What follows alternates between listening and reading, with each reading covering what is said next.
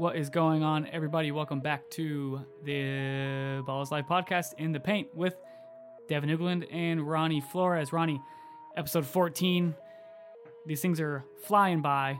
We're talking all things Southern Regional Playoffs, all things state championship today. Let's jump right into some of the things that we saw in the Southern Regional Playoffs over the last week and, week and a couple days. 4 games in the lower divisions and 3 games in the open. Last night we were at Chino Hills at Etiwanda. Great game. Onyeka Okongwu sealed Chino Hills' 4th trip to a state championship in the last 5 years with 2 free throws, 5.6 seconds left on the clock, giving Chino Hills a 49-47 win at Etiwanda. Big time stuff from Big O. Ronnie, what did you see last night? What'd you like? What'd you dislike? Yeah, obviously Chino Hills is going for its 3rd title in 4 years, its 4th appearance in 5 years. The game was great atmosphere. Obviously, Etiwanda is a spacious gym. They were the number 1 seed. We'll get into that, how they kind of, could have been maybe in the open. They dropped to number 1, so they have a good chance to go far. They had the home court advantage throughout. Chino Hills crowd was raucous, and it was 44-32 with about 4 minutes and some change to go. Yeah, 4:32. Yeah, and Etiwanda was in control. I mentioned to you earlier in the game, I said, hey, where's Etiwanda going to go to for a big basket when they need it? Yep. Just mentioned it. It had nothing to do with the game. I was just thinking that out loud and kind of looking at the way the game was flowing. They obviously have good players. They're young still, but they don't have a big-time scorer as of yet. They have good players all around. So I said, well, that might come into play. But they played really well. Legend Stamps, I thought, did a pretty good job. The 6'7", 6'8" senior forward on Onyeka Okongwu. Okongwu didn't get easy baskets. They had a couple guys come off the bench. Wyatt, number 34. Yeah, Darvell Wyatt. He did a nice job, sophomore. He did nice a good piece. job. Yeah, he just, he has a big body, so obviously Kleck's going to use him. And, then they kind of had a couple turnovers. Then Chino Hills had a couple turnovers. I go, man, this is going back and forth. But I go, maybe not enough time. And then you could see Big O just kind of pick it up. They all kind of picked it up. Then Chino Hills really picked it up and did a good job of just not panicking. They're down 8, down 7, a couple turnover, whatever. Then a couple more shots by Etiwanda. Again, these are young players. Things can happen. They took a couple shots I thought they shouldn't have. I think, again, you wouldn't do it in this game, but if there was if you're up more than 2 or 3 possessions, Devin, why wouldn't you tell your team, I basically want you to get a 35-second shot clock violation? Is it because you're going to turn over trying to do something you're not normally doing? Yeah, I think sometimes I'm like, they shoot shots and it's almost as bad as a turnover. I see what you're saying, especially early in the shot clock. Yeah. Like you said, I think one of the shots you're thinking of is Darvell Wyatt in the corner. Yeah. Tyree Campbell swung it past him in the corner, and he was open. Sure. He was open. I think there was 15 seconds left in the shot clock. He was open, and he let it fly. I appreciate the confidence that he was, confident enough to take that shot. If it went in, great shot. It did not. The game's over, yeah. Yeah, it did not. It would have been, that probably would have sealed the victory. They would have been up, I think at that time, they would have been up 15. Yeah. And it went the other way. I think Chino Hills came down, and Manor Hall hit a jumper. Yeah. And it cut the lead basically in half and gave Chino Hills big-time momentum. But I think in a game of that magnitude with a player as big as good and impactful as Onyeka Okongwu is, I don't think you can take that 35-second shot clock, but I agree. Play it out as long as you can. Keep away as long as you can. Drive to the hole. Try and get to the free throw line. Because if I'm up, this is just... You can get a three-pointer whenever. Yeah, because I'm just not thinking about last night. I'm thinking of general strategy. Maybe a coach or somebody listening could chime in to us in the future when they see us or, talk to us or comment. But if I'm up 6 or 8 points with less than a minute, I'm basically telling my team, I want a shot at the 35-second shot clock or take the damn penalty. I don't care. And maybe, I just don't want a shot with 10, 15, 11 seconds to go. I want those seconds gone. Yeah, in a game situations, say it's a tie game with 10 seconds left on the clock, you're dribbling that thing out for the last shot. Yeah. You're talking a similar kind of thing. If you're up 6 or 8 with a minute left, use all 35 seconds of that shot clock. But I just think, again, a big game, regional final, state final, section final, nerves kick in. You could get a turnover. You're not used to dribbling 35 seconds. That's a long time when you're in the heat of battle. So I get that point. Yeah. But I remember a couple times, Cameron Pierce get the lane, Jemai Meshack gets the lane. They don't really have anything. They're keeping the dribble alive. A couple of times they lost it. Yeah. And those were big turnovers. So, Right. you know, there's a give and take there. So it was a great game. They're a young team, so they got plenty of firepower coming back. It was a great game. Obviously, it was a 2-point game. When, like you said, Erneka sealed it. So I just wanted to go over, since we're already talking about it, we'll just go over what happened. Because like you said, the bracket is, 4 games. Yeah, you guys haven't had an update from us since, the state regional really started. So in the open division game, Mater Dei went on the road to Simi Valley High School to play Sierra Canyon. That was televised on Spectrum Sportsnet, Ronnie. I watched it when I got home last night from Etowanda. That decently long drive for us. 83-73. Sierra Canyon won, advanced to the Open Division State Championship for the second straight year. Kenny Martin Jr., he had 30 points and went 14 of 15 from the field, and a majority of those were dunks, as he's known to do. Which is a little shocking. Maybe McKnight and Coach Quinn felt, hey, we want somebody else to beat us. Sure, not Cassius or Pippin or Coloco or whomever. Because that's a little surprising. 14 of 15 from the field. You're going to be hard to win. All within 2 feet of the basket. It's going to be hard to win like that. Right. The games at Simi Valley High, we'll get into that a little later about how the regionals were at home sites. I've been to the state finals almost 20 years now. Been following it for even longer than that. Been to most of those regional finals, and it was great games. You talk about Etowanda. Etowanda falls to 0-4 in regional finals. The games have been at the LA Sports Arena, which is now gone. It's not even there no more. It's bulldozed. It's bulldozed. You talk about Citizens Bank. Yeah, Ontario. And you talk about last year against Sierra Canyon, a close game at the Pyramid. Right. So now you're playing at Etowanda High School. So Etowanda had a hell of a crowd in there last night. It was jammed. The cheerleaders were so loud, sitting right behind us. Yeah, it was a great atmosphere. Slamming those things on the ground. I still got a headache from that. So we'll talk a little bit about that. I just wanted to run over these scores because, like you said, the regional started. Let's go to Sierra Canyon was 1. They actually played Mater Dei. They were 7 seed. Which was low seed. Fairfax was 2-7. So Mater Dei, Bishop Montgomery was the 3-6. We went to that game. We did. At El Camino College. Mater Dei executed them. Just rolled through them. We Too went many to seal guys. The Mater Dei Centennial game after Centennial beat Fairfax. They rolled them. We'll get into that as it's just a... what do you think about that, Devin? Fairfax, nationally ranked team, beat Westchester 3 times, and then just can't. Centennial has their numbers. Is it because they have as equal amount of good guards, or what do you take from there? Probably. Here's the thing with Fairfax and Centennial: they both play a similar style. Yeah. They both have kind of similar roster makeups with guard-heavy lineups, with maybe one Dalen Williams 6'7" forward and Dennis Cash a 6'6" forward for Corona Centennial. Kind of balance each other out.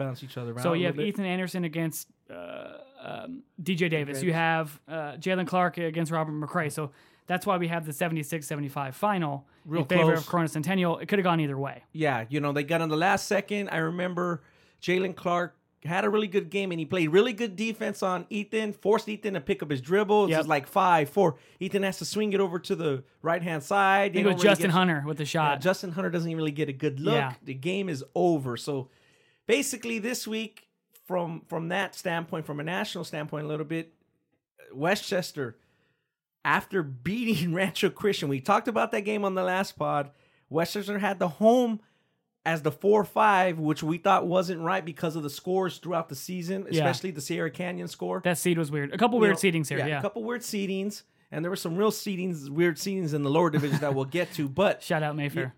Mayfair and Foothill and Bakersfield Christian. It's just like, whoa. But we'll get to those. 74-57. So that's where the seeding to me is like, okay, we got to forget about the seeding. That's a shocking result. Yeah, 74. That's a not blowout. That's not 75-76 like Fairfax Centennial in that 4-5. Rancho had to go on the road. They just didn't put it together. So this week that means Fairfax, Rancho, and Westchester all fell out of the Fab 50. Mater Dei jumped into it. So let's go over those scores. Sierra Canyon beat Torrey Pines. Then Sierra Canyon beat, Torrey Pines probably was more of a D1 middle ground of the D1 team that would have done good. Gave, whether it's Etowanda, Chino Hills, one of those Rancho Verde or one of those teams, a game, Bosco. Right. So they kind of got thrown through the wolves, which we kind of predicted. They're just not going to win that game away from San Diego County. Sierra Canyon beat Westchester 65-60 to play. I don't think they would have won that game in any county. To play even in Mount Shasta. Even in Mount Shasta. To play, to the regional final. As we said, Mater Dei on a rainy night last Saturday beat Centennial 67-54. In the North, we got a rematch from the state championship game. Number 7 in the Fat 50, Salesian. Hits a bye in the first round. They're undefeated. We talked about them for quite a few weeks now. They go in. They're at the host. They lose to Modesto Christian 56-55. For the 4th straight year, they've lost a regional opener. It's a shocker all the way around. They had a great season. Sheldon's in the final against Sierra Canyon. That's a rematch. They beat Sheldon by 18-20 points, 77-59. So then you go to the lower bracket. Sheldon had a bye, so they played De La Salle after De La Salle beat a pretty good Western Ranch team with Stockton. Shout out to Western Ranch. They had a really good season, had 30-game winning streak. Then De La Salle loses to Sheldon 60-53 to get to the regional final at Consumnes River Junior College in the Sacramento area, and Sheldon advances to the state final for the 2nd straight year, 58-48. Next Saturday night, it'll be Sheldon and Sierra Canyon. Let's go down to D1. Devin, talk a little bit about number 1 seed Etiwanda, how they got there versus 6 seeds Chino Hills. You talked about that Mayfair thing, Mayfair not dropping a D2. It's a 6-11 matchup. Take us through the results in D1. Yeah, so what happens is Torrey Pines gets nominated from the San Diego section, so that means one more Southern section team is up. So that opens a spot in D1. The Central section takes their teams to the north, so that opens even their two more spots because their representatives from D1 would have, maybe one of them would have been D1 or D2, but it opens up at least one more spot, which means when doing state seeding, the sections list their top teams from 1 to 44. That's in the Southern section. In order, 1 to 44 are the top teams. I'm sure the city does too in the city other does. section. They all do it, but the amount of teams is different. The Southern section does 44. Much bigger, correct. Some are bigger, some are smaller. So they go down the line, okay, and they take the top 8 seeds or the top whatever seeds they need for the open. They place those, and then they keep going down the list. It's just in order. It's just in order, and Mayfair happened to be 16 or 1. That 16 right there. Correct. They happen to be on the bubble, and we're the team that got moved up. So what we're unfortunately trying to say for them is Mayfair played in their section final against Rancho Cucamonga. 2 AA. But since Rancho Cucamonga lost, they increased their chances of winning state tremendously, even though they didn't win. And we'll get into that regional final against Colony, a matchup of teams. The D1 and D2 SoCal were all within like 5 miles of each other. Yeah. So so just break us down the results real quick that people haven't been, in tune to our pod for a week, and a lot of games happened. So Chino Hills beat Mayfair 72-69. Then I went to the Chino Hills Bosco game. Big O had 34, 11 rebounds, 5 blocks. They beat Bosco, which was missing Josh Ado.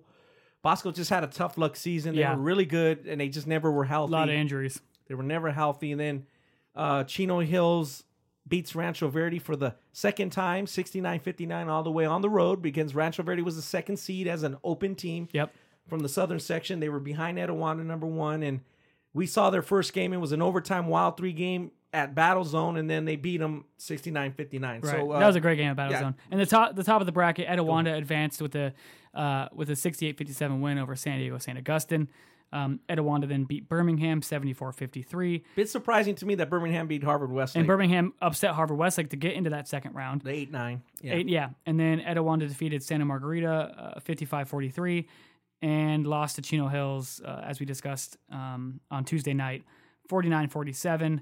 Etiwanda had 4 straight home games in the playoffs. That's what we kind of wanted to get into is what are your takes on the regionals being played at home sites, especially the big ones?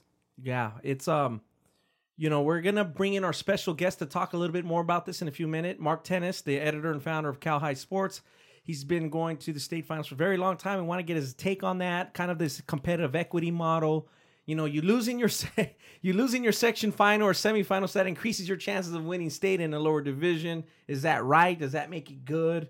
What's the take there? I want to talk a little bit about Santa Margarita. They reached that regional semifinal. I think you went to the second round game Margarita versus Foothills Christian, 76-66 over a good San Diego team that's been in the top 20. Take us what happened there, and take us what happened against Margarita in the semifinals. Obviously, Santa Margarita beat Chino Hills in the Big O era. Chino Hills has only lost 3 playoff games so far with 1 to go, and that was to Margarita in the D1 final. So talk about what happened to Margarita in the regional. Yeah, D1 Southern Section final. Margarita. I mean, they were on fire coming into the state regional in the South, and they beat a decent, Mission Bay team led by Boogie Ellis going to Duke pretty handily, by 18 points. Defeated Foothills Christian by 10. I was at that game. Jake Kyman and Max Agmong-Polo, when they're both on, they're extremely tough to beat. And they didn't really have anyone to deal with the Big Lee in the middle either. He had 12 points on 6 of 6 shooting. I didn't go to the Etowanda game, but Jemai Meshak's defense against Jake Kyman, I heard, was just stifling. Held, one of the top scorers in Southern California and one of the better scorers in Southern California to 0 points on 0 of 9 field goals. Wow. That's a sophomore doing that. You got to shout out Jemai Meshak. He's one of the best on-ball and team defenders that we have. And, we saw that last night. He hit a couple shots, and that's coming around for him. But the defense they had in that regional semi, I'm sure they needed all that for them to get by. Because, like you said, Margarita can score. They showed that against Chino Hills in other games. They beat Bishop Gorman, who was a 8-time state champion in Nevada. They beat Rancho Christian, if I'm not mistaken. Yeah, they beat Rancho. They beat Rancho Christian. So amazing takes of results. It kind of hurts California nationally, but now we want to jump into the state championships, our Hard in the Paint topic. So we're going to bring in our guest, Mark Tennis. And, Mark has been, following this, doing state rankings for nearly 40 years. Obviously, he was at the state final last year, Sierra Canyon Sheldon, and when Chino Hills won, Chino Hills is playing James Logan, who was the number 1 seed in Division 1. Colony, who beat Rancho Cucamonga, the team that we talked about getting the bump down. They were the 1 seed. Colony advances to play Campo Lindo, a tough team. It's D2, yep. In D3, we got La Jolla Country Day versus University of San Francisco. Division 4, Rebay Academy of Los Angeles, who we know a little bit about, Emmanuel Reedley, which Emmanuel is from the central section. And Emmanuel is actually north for this game. Right. But in Division 5, Emmanuel is south. I'm sorry, Foothills of Bakersfield is south. Right. Playing Mount Shasta, which is real north. Yeah. North. That's north. Yeah, we don't go out there very often. It's too cold. No, it's too cold and far. That's really north. So let's bring in Mark Tennis, and Mark, we can get Mark on the line. Mark, are you there? Yes, I'm here. How's it going, Ronnie? How you doing, Mark? Thanks for dialing in and being with us in our Hard in the Paint podcast this week.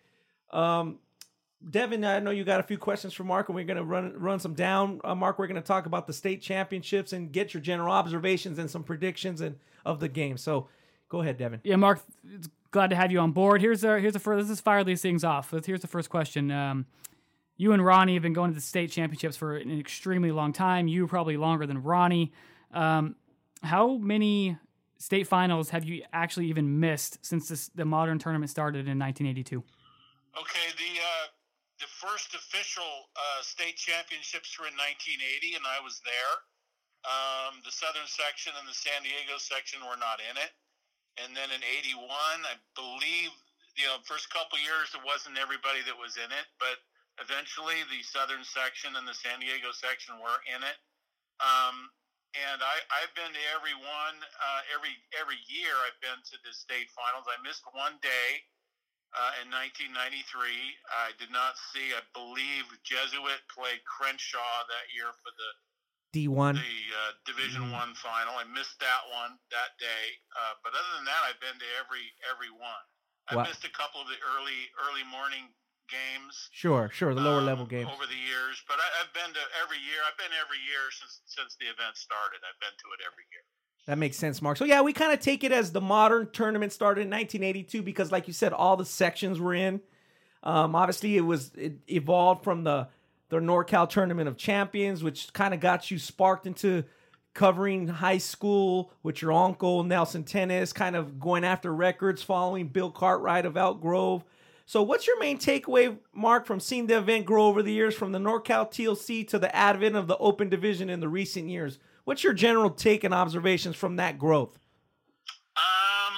I would say the first thing is how the girls have really evolved over the years. Because when the event started, the CIF got really lucky with Cheryl Miller being in it. I see. Yeah, 1982. And it was just, there were more people at the game she was in than the boys' game, and that was one of the very first state finals.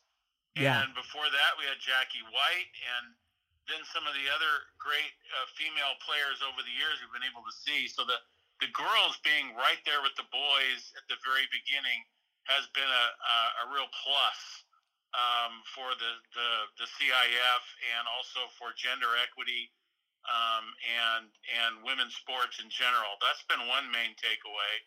And just, some of the great players and great teams you see over the years also always stick out. And some of the friends you've seen over the years, including Ronnie in recent years, but even going back with other people over the years. And it's just been fun to see, some of the great players and great teams.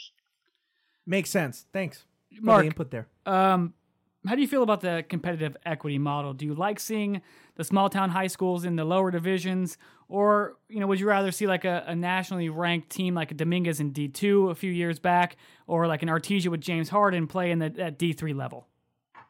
Well, if you remember Artesia with James Harden, they played St. Mary's of Stockton, which is down the street, and it wasn't very competitive or close, even in the state final.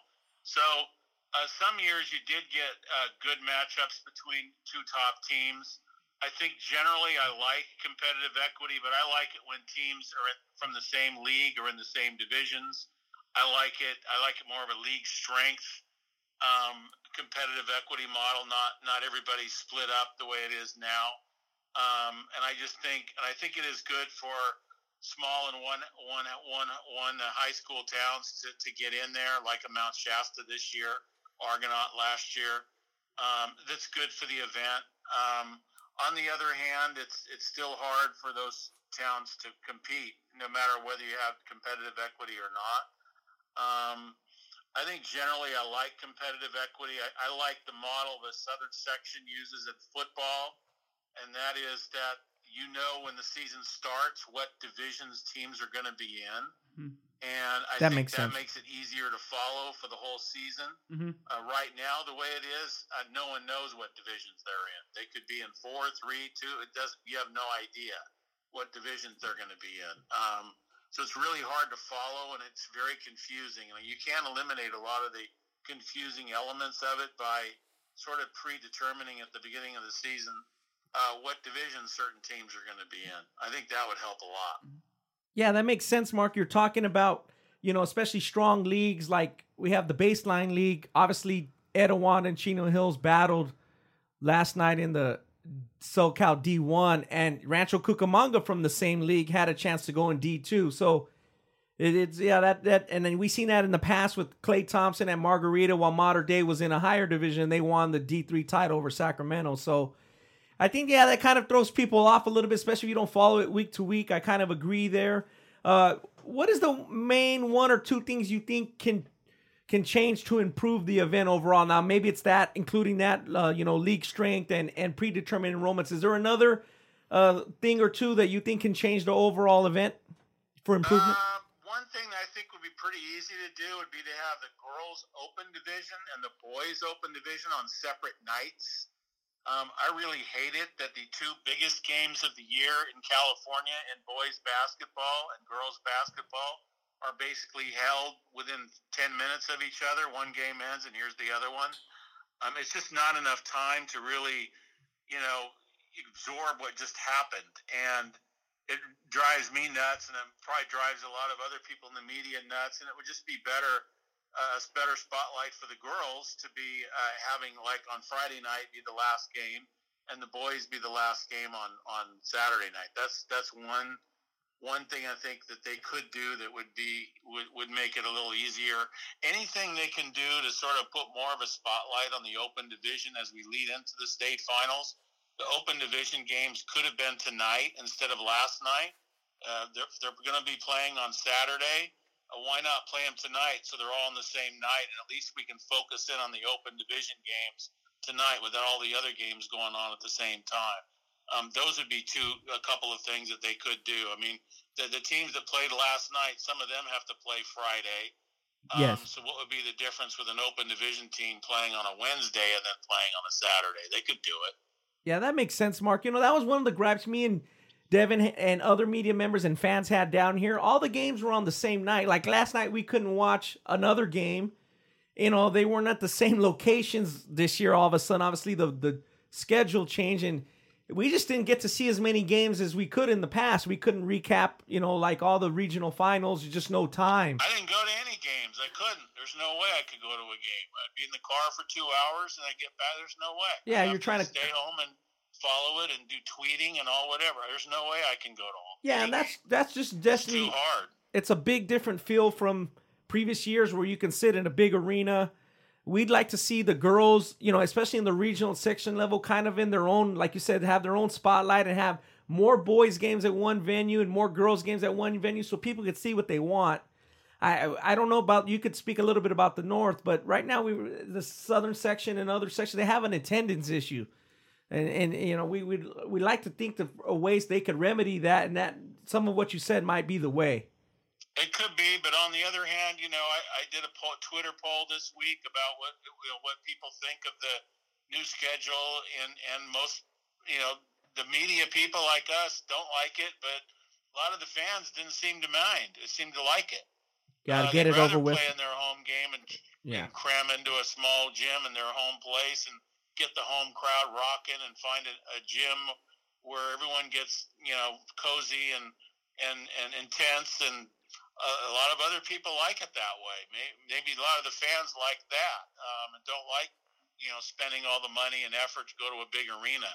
So I think there's two sides to the argument. I think clearly I prefer the way it was before, and a lot of people in the media prefer it the way it was before, but the fans may not agree a lot with us, and the CIF also may make more money doing it this way if you have 2,000 people crammed into Simi Valley, and another bunch of people in Foothill and Bakersfield was sold out. There were a lot of sold out gyms. Mount Shasta was sold out. I mean, how many people from Mount Shasta are going to be driving to Sacramento for a regional final? So there's two sides to it. You have to admit there's two sides to it. Makes sense, and I can see the fan side, and it's a lot of, we want the fans to enjoy it and see as many games as possible. But again, if they're rooting for their home team, that makes sense. Yeah, we were at Etowanda last night, and it was jammed. Etowanda had tons of fans. Chino Hills, 20 miles down the road, had tons of fans. But like Ronnie said, I would like to be able to sit at Long Beach State and watch 3 or 4 games, but that could be selfish thinking of me, and I'm not seeing both sides. But let's jump into some straight basketball stuff here. A lot of our listeners, don't know the NorCal scene as much as they probably would like to. Ronnie and I are also in that same boat, so we want your take on the lower divisions of the NorCal teams. Give us a little rundown of, first, Mount Shasta, who plays Foothill of Bakersfield in Division 5. Mount Shasta, they have a great record. They're 33-1. It's a legitimate Division 5 small town team. They have a couple of brothers that score a lot for them, Cole Riccomini and Caden Riccomini. Are they twins? They can score in spurts. I think they're going to have a hard time in this game against Foothill. I think Foothill's. I think it was a mistake that they're in Division 5. To tell you the truth, it's a big mistake. It sounds like. I'm not sure why they're in Division 5.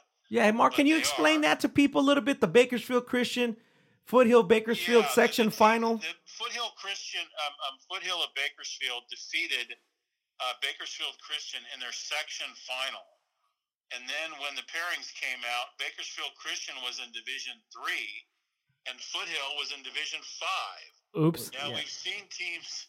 I've never seen that before. Makes no sense. No, we've had teams that were in separate divisions. Like Rancho Cucamonga famously was top seed in Division 2 in the South, and the team they lost to, Mayfair, was stuck up in Division won and had to play Chino Hills. We've seen it that way, but I'd never seen it where the team that lost was seated higher. So I'm just thinking that somewhere down the line, someone in the section or there was a mistake, and Foothill got put in Division 5. I don't know what it was. It has to be. It's the only like a clerical error or something. Who knows? I don't know. It's the only thing that makes sense because Foothill hasn't had much competition in Division 5. I mean, they have a 6'8" center. Edward Squid Turner. They have the really good sophomore guard that everybody knows about, Jaden Phillips. And then you've got Mount Shasta, which is a small town. They're a small town team. Yeah, I'm just thinking of. It's just going to be tough for them. Yeah, I'm thinking of Jaden. Jaden. I hope they do well. I hope they'll get some decent people to show up. But it's going to be a tough road for them. Even though they're 33-1, their only loss is to an Oregon team. So that's kind of interesting. They haven't lost a game to anyone in California all year. But it's Mount Shasta. It's pretty far up there. It's been a great season for them. No matter what happens, they're going to be fine with it because they said in the papers this morning that they were just hoping to win one NorCal game, and they not only won one, they got all the way to they won the NorCal championship. So it's just gravy for that school and that town to even be in the game. So they're going to have fun with it no matter what. But they're going to be a pretty solid underdog against Foothill. Then you look at Division 4. I'll just move from the bottom up. You have Emmanuel in that game. I don't know that much about them as far as their players, but it's been a solid program. They were 0-6 in the regional finals when they were in the South, and then they're in the North and they win. A lot of people know Emmanuel from 2016 when they had a really good team, the best team in the Central Section. Colin Slater. Period. And they were forced into the Open Division, and they had to play Lonzo Ball and the Big O and Chino Hills in the first round that year in the Open Division, and that was kind of unfair. So it would be nice to see Emmanuel do well, but again, to me, Rebay looks like, what are they doing in Division 4? They only have 3 losses. They have some D1 guys, a lot of size. Their computer ranking is in the, 100 points better than Emmanuel, and it's just I don't know why they're in Division 4. They could have been in Division 3. Yeah, Emmanuel. So I don't know how Emmanuel is gonna stay in that one, but they might. You never know. And then in Division 3, you've got University of San Francisco, a very well coached team. Their coach Randy Basolo does a great job there. Followed his teams for many years. Very well coached. That's a team that had lost 3 games in a row to a team down in the same league, Stuart Hall. And Stuart Hall was in the D4 final last year. And this year, University had lost three to them. But then they beat Stuart Hall in the North Coast section final. And they've kind of kept on rolling since then. Their defense has been really good. Against Monterey, they only gave up 41 points. So they can play play a real strong half-court game, and they may have a little bit better of a chance in winning their game. And of course, they are going to play.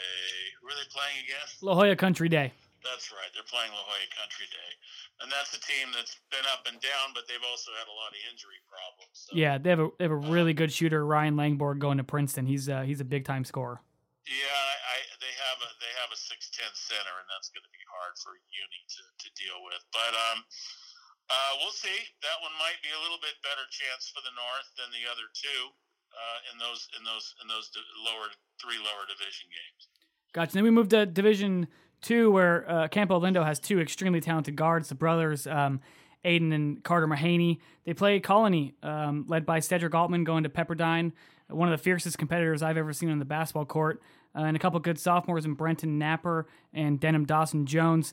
Mark, give us your take on Campo Lindo. I also like the guard David Ahazi, who's can go inside a little bit. I've seen him play. And he's very good, underrated player. And he gives them a lot of stability and is a glue player, but he can score. I like him a lot as well. Campolindo is a team, remember, that won the Modesto Christian tournament, and they beat Modesto Christian in the semifinals. That's their big win of the year. And then Western Ranch beat them in the final. So they are capable of putting it together and beating an elite team. They're very well coached. They're going to have to figure out a way to slow down Altman in this game. This could be and they had a nice win over Sarah. Sarah has a 6'7" center, so they've played big guys. They've played physical teams before. They can spread you out. They can play different ways. This could be a very good game. And it's not just the guards. I think Campolino has other players that can make 3-pointers if they're left open. So it should be an interesting. This gives the North a halfway decent chance too. Yeah, that sounds like it could be one of the best boys games of the weekend, Mark. Some great players on both sides. I know Campolindo has good fan support. Chino Hills and James Logan in D1, Mark. Obviously, Chino Hills has to slow down the guards, and James Logan has a big task to try to slow down Okongwu. Does James Logan have a chance to slow him down? Do you think they can? What's your take there?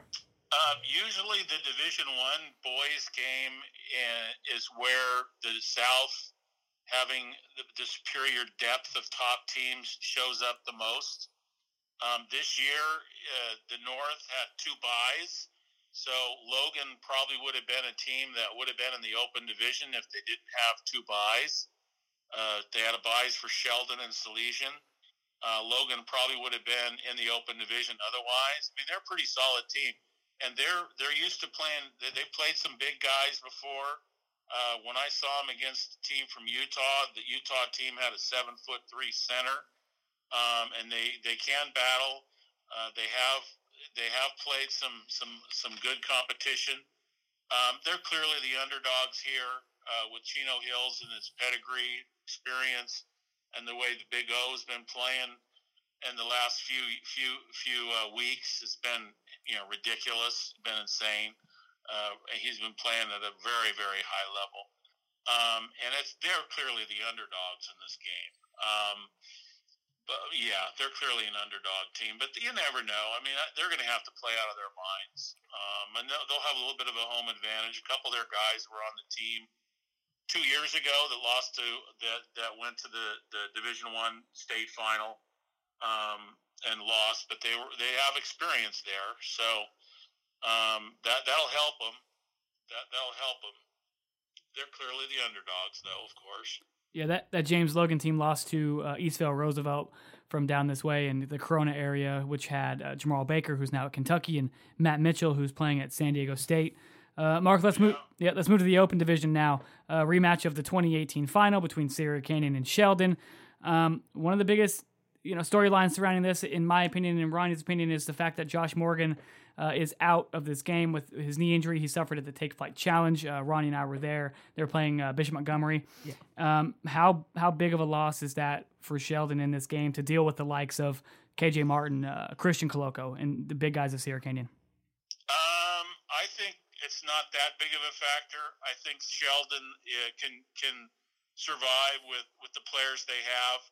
I mean, they battled some big teams, and they have a lot of 6'5", 6'6" type players that play at a high level. They have a lot of depth. They can use up a lot of fouls. The game I saw, the kid came off the bench and scored 9 points. Can't remember his name, but they had a bench player scored 9 points in the fourth quarter. And they have Justin Nguyen, the real solid guard.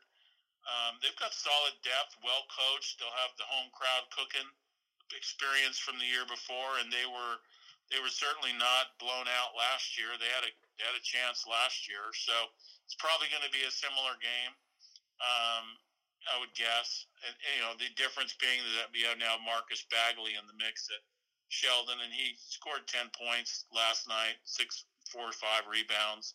So he seems like he's coming together from his sore back, and they've got the Brown, Xavier Brown. Those two kids can, they just got a lot of solid, really good players. And they took care of Modesto Christian pretty impressively. They got out to a really bad start. Modesto Christian, I think, went on a 9-0 run to start, and then Sheldon went on a 16-0 run to take control. So I think they have the depth where not having Josh Morgan is going to be okay in that part of the game. Of course, you have Sierra Canyon with a lot of guys from last year as well, and that's going to make it hard for Sheldon to win. And especially the way that KJ Martin had a great game last night. Cassie Stanley had the phenomenal game in the Southern Section final. And Scottie Pippen Jr. has been real solid as usual all season long, and there are other players. Taryn Frank had a big game the other night, I saw too. So, Sheldon's the underdog, but that's still they got a shot at it. Probably more of a shot at it than you thought coming into the game last year, I'd say. So would you if Sheldon wins, is that even much of an upset in your mind, Mark? Obviously, Sierra Can's a preseason number 1 defending champs, but would you think it's an upset or not too much? Well, in your question, you said it would be a mild upset. Yeah. It'd be an upset, but I don't think it would be a big shocker type of upset. You just have to see how it plays out. Given the fact that they played last year and Sheldon was competitive, it's not like they got blown out by 30 or 40 points or something. No, they're too good for that. They're too experienced. Yeah, they were right there, and they're so well coached, and they play such good defense. They can play good defense on anybody, especially in a playoff game like this. And they'll have a lot of home fans like they did last year, and I think they'll be very competitive, and it'll be a pretty good game. I think it'll probably be similar to the game last night with Mater Dei. Makes sense. Last question, Marco, as we wrap up. You're going to see the Big O one more time. I know you kind of mentioned, hey, Kleckner, would be nice to see Kleckner in the state final. He's been a great coach. Or to see the Big O one last time. Either way, you kind of win. So you're going to get to see the Big O. How many comparable big men have you seen of him over the years at the state final, the last 35, 40 years? At the state final, well, I think the one you think about first is the last two-time Mr. Basketball we had in California is Tyson Chandler from Dominguez. Would I put the Big O at that level? That's a guy that was picked second in the NBA draft. Yeah. Probably not. Well, yeah, his highlights have been making the social media realm, and I think everybody's like, "Oh my God!" He was obviously really athletic. Probably not quite at the level Tyson Chandler was at. No, and he didn't have to do as much too. He had more parts around him. That's kudos to the Big O. Big O has to dominate. I'd say the Big O is right there with some of the other guys who we've seen and lead their teams to state titles, like Amir Johnson from Westchester in 2005, somebody like that. Yeah, he's an NBA player. Or maybe a Scott Williams from Hacienda Heights Wilson. He's kind of right there with a player like that. And I don't know. You have a player. Would you put the Big O with an Aaron Gordon? Aaron Gordon's a pretty elite NBA guy right now, and he was in the Open Division the last 2 years. Chino Hills was in Division I, and Aaron Gordon is definitely more of a forward, not a center. But sure. I think Aaron Gordon is certainly as big and physical. Yeah, he's considered a big man at that level. As Big O would be. Sure. So yeah, you talk about the best big man. He's up there in the mix. That's for sure. Is he the best? Probably not, but he's definitely up there. He's probably higher than a guy like LeRon Ellis. A guy like that is probably higher than that. Who we saw for Mater Dei in the late '80s.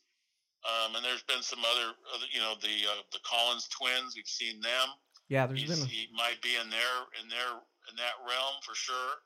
Or we didn't see the Lopez twins. They didn't get there, but they were in the regionals. I saw him play, but not in the state finals. And he would definitely be in that sort of mix for sure. Yeah, and it's just the way he's come on this year and last year.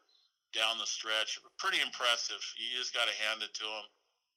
It's just you just shake your head about the McDonald's snub, but he's he's going to make it hard for us when we do Mr. Basketball again. That's for sure. There's been a lot of things happen in the last few weeks. Obviously, we saw Rancho Christian get upset. They've had a great year. This week kind of shook up California from a national perspective, and obviously Big O has something to do with that. And the great teams at Fairfax and Westchester always put on a good performance in the regional. So we appreciate the insight, Mark. Thank you for your time. We'll see you this weekend in a few days, and looking forward to another state championship. Sounds good. It'll be fun. Thank you, Mark. See you later, guys. Take care. That was Mark Tennis, co-founder, current do-it-all guy for Cal High Sports. Ronnie, I thought you were an encyclopedia. Now I know where you get it from. Yeah, that dude has a wealth of knowledge. Yeah, he's been around a long time. He makes some good points about seeing things from different perspectives. The gender equity a little bit, I get that. I think me and you, we focus on the boys' side. There's obviously always, things to discuss, and CIF is running a business. So, and obviously Mark's been around for a lot of that. Kudos to him. He's done a lot for a lot of people around the state. They look for him, for guidance, and also his state rankings have been around as long as he has, since the late 70s. And his state rankings obviously led into the CIF bowl game series.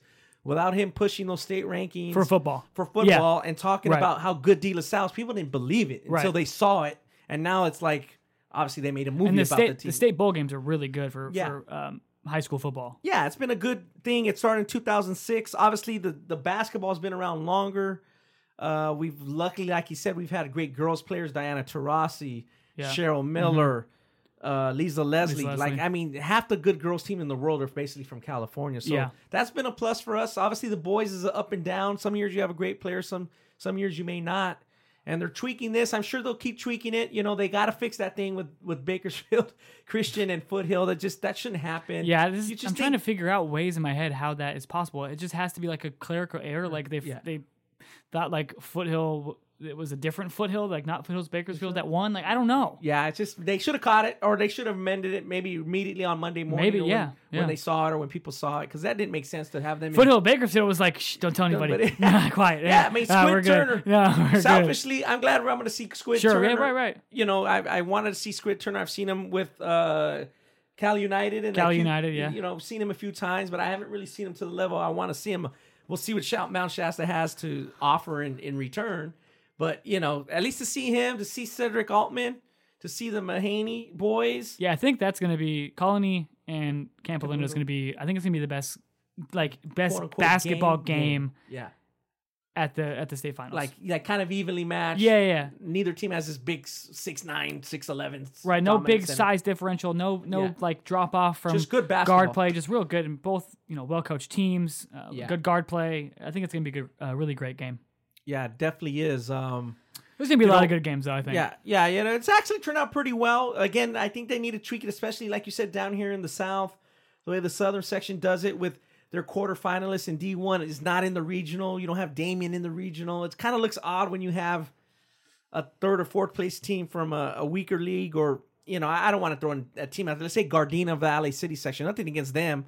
But they're in the regional and Damien's not. It's kind of odd. Yeah. I just think that's kind of odd when you're supposed to reward the teams for their whole season.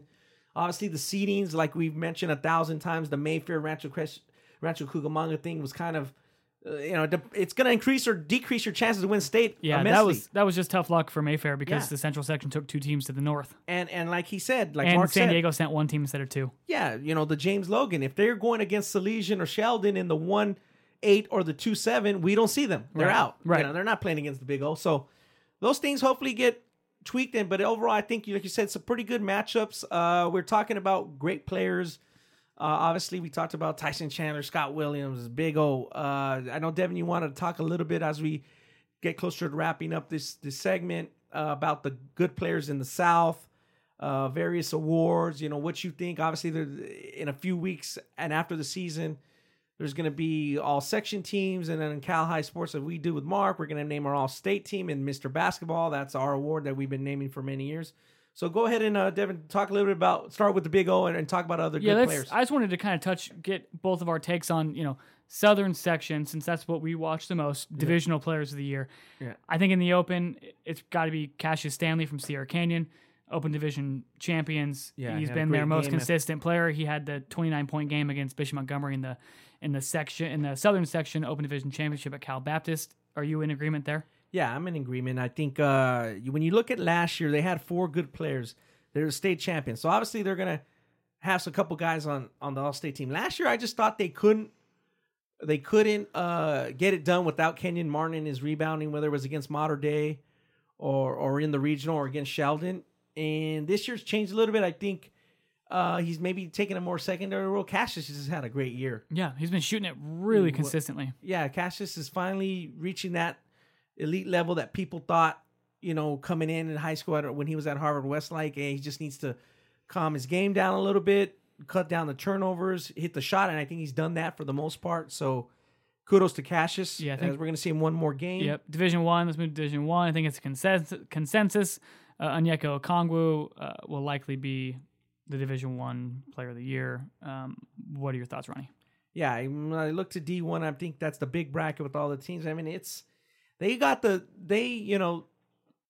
besides that loss, it's hard to take away from the season he had. Obviously, if he would have won that game and then do all this, there'd be no question. But I think because you look at the whole regional and the whole season, I think what happened with Margarita against Etiwanda, you have to give it to Big O because of what he did against Etiwanda. Right. If he would have had no points against Etiwanda or 2 points, and you say, man, Etiwanda's just playing that lights out. He had 27 points, 11 rebounds, 6 blocks, 5 assists, and 4 steals last night against Etiwanda. Yeah. I think in the Frank Burleson and I and you, TJ Fridays before the game, we crunched some numbers about Big O.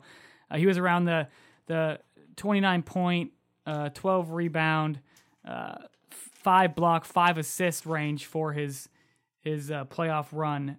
In the regional. So now including last night's game against Etiwanda, he's at 30.8 points per game, 10.8 rebounds, 5.8 assists. With that part has been big. It was huge against Bosco in the second round. He's a great passer. Out of the double team, Coach Lattimore, credit to him. He's an inside type of guy. He wants to get that ball to the big man. They Will Pluma, Bell, Nick Mannerhall. They've been doing a good job of not forcing shots, getting it in and then getting it back. And then he's also at 6.5 blocks per game. He had 8 blocks in the first round against Mayfair, 5 against Bosco, 7 against Rancho Verde, and then 6 last night against Etiwanda, including a couple that really mattered down the stretch. Yeah, just unbelievable numbers for Big O. I mean, his playoff record. We also did his playoff record over his 4 years in high school. He's 30-3 in the playoffs. With the loss of his sophomore year. There were 2 losses his sophomore year, and then last against Santa Margarita. To Santa Margarita. That's crazy. All right, let's go to Division 2. I mean, so you have to give Josh Christopher a lot of thought here, along with Cedric Altman, because Josh Christopher was a 2AA guy at the Southern Section level, and we're talking Southern Section. They beat Rancho Cucamonga, but then Colony also beat Rancho Cucamonga, and they won the 2A championship. So who are you going with? I'm Christopher or Altman. Man, it's tough. I'm gonna have to go with Josh. I'll go with Altman, because again he got it done in terms of what he's doing. If you took the totality of the season, I thought at times Mayfair was average during the season. Lost a couple games during the early, Colony going over the right. They only lost a couple close game to Etiwanda and a couple other really good teams. They're 30-5 going into state final. I just thought if Josh in that 6-11 regional matchup, he was just monster against. Oh yeah, he had 44 points. Yeah, He had a great game. But again, what are you going to do with Big O? It was a close game down the state. A chance to tie it with the last second 3. It didn't go in. I mean, if they would have won that game, I think Josh would have bagged it pretty easily. But Cedric Altman is he's come on. Last year he was good. This year he's been excellent. Yeah, so I'll go opposite you. Okay. Just to see like the Wooden Ward and the Southern Section names their players. We'll see that. Right. Obviously, we can have it different for the All-State team, which is there's some other All-State teams out there, but that's the beauty of this process. Is there's different names, people with different opinions, and that's kind of what we want to discuss on here. Yeah, the big thing is All-State when we name it. We want to get it right. So it'll be at the end of the season. We'll take into what happens. We'll even take into what happens at guys at McDonald's and guys that play in the local All-Star games. All that, if we see it, it'll matter. So right. All right, guys. We're gonna cut our player of the year candidates there at Division II. We appreciate you listening in again. Special thanks to Mark Tennis from Cal High Sports for jumping on with us, for lending 30 minutes of his knowledge to our podcast. Make sure you like and subscribe on iTunes, SoundCloud, or wherever you see it. Interact with us on social media. Give us shit if you feel you need to. We can take it, and we like all the people interacting with us on various social media or in person, whatever. We're always open to feedback, so give us a shout. We appreciate your ears, and we'll catch you next time on In the Paint.